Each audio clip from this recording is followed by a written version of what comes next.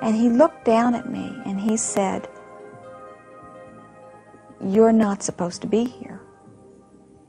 It's not time for you to be here." And I remember looking up at him and saying, "But I want to be here." And I had no conscious thoughts of where I'd come from or anything. I mean, it wasn't a matter of getting away or in lieu of. It was just, with all my heart, I wanted to be there. I wanted to come. I wanted to go home.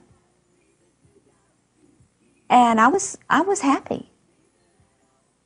And he took a pause, and he kind of, you could see him thinking about something and deciding whether to say something next.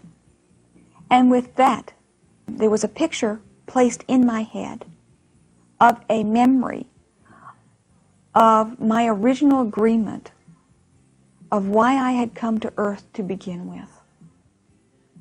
It was like I remembered and I went, "Oh, right. Right." I think one of the things that I've thought about greatly is that one of the things that bothers me so tremendously about the metaphysical movement, in lieu of my experience, and in lieu of what I was shown, which I think if there's any message that I can give, it's not about meditating and leaving your body and taking your light being out of this earth. Indeed not. It is about bringing the light into this earth. Stay here. Be an anchor.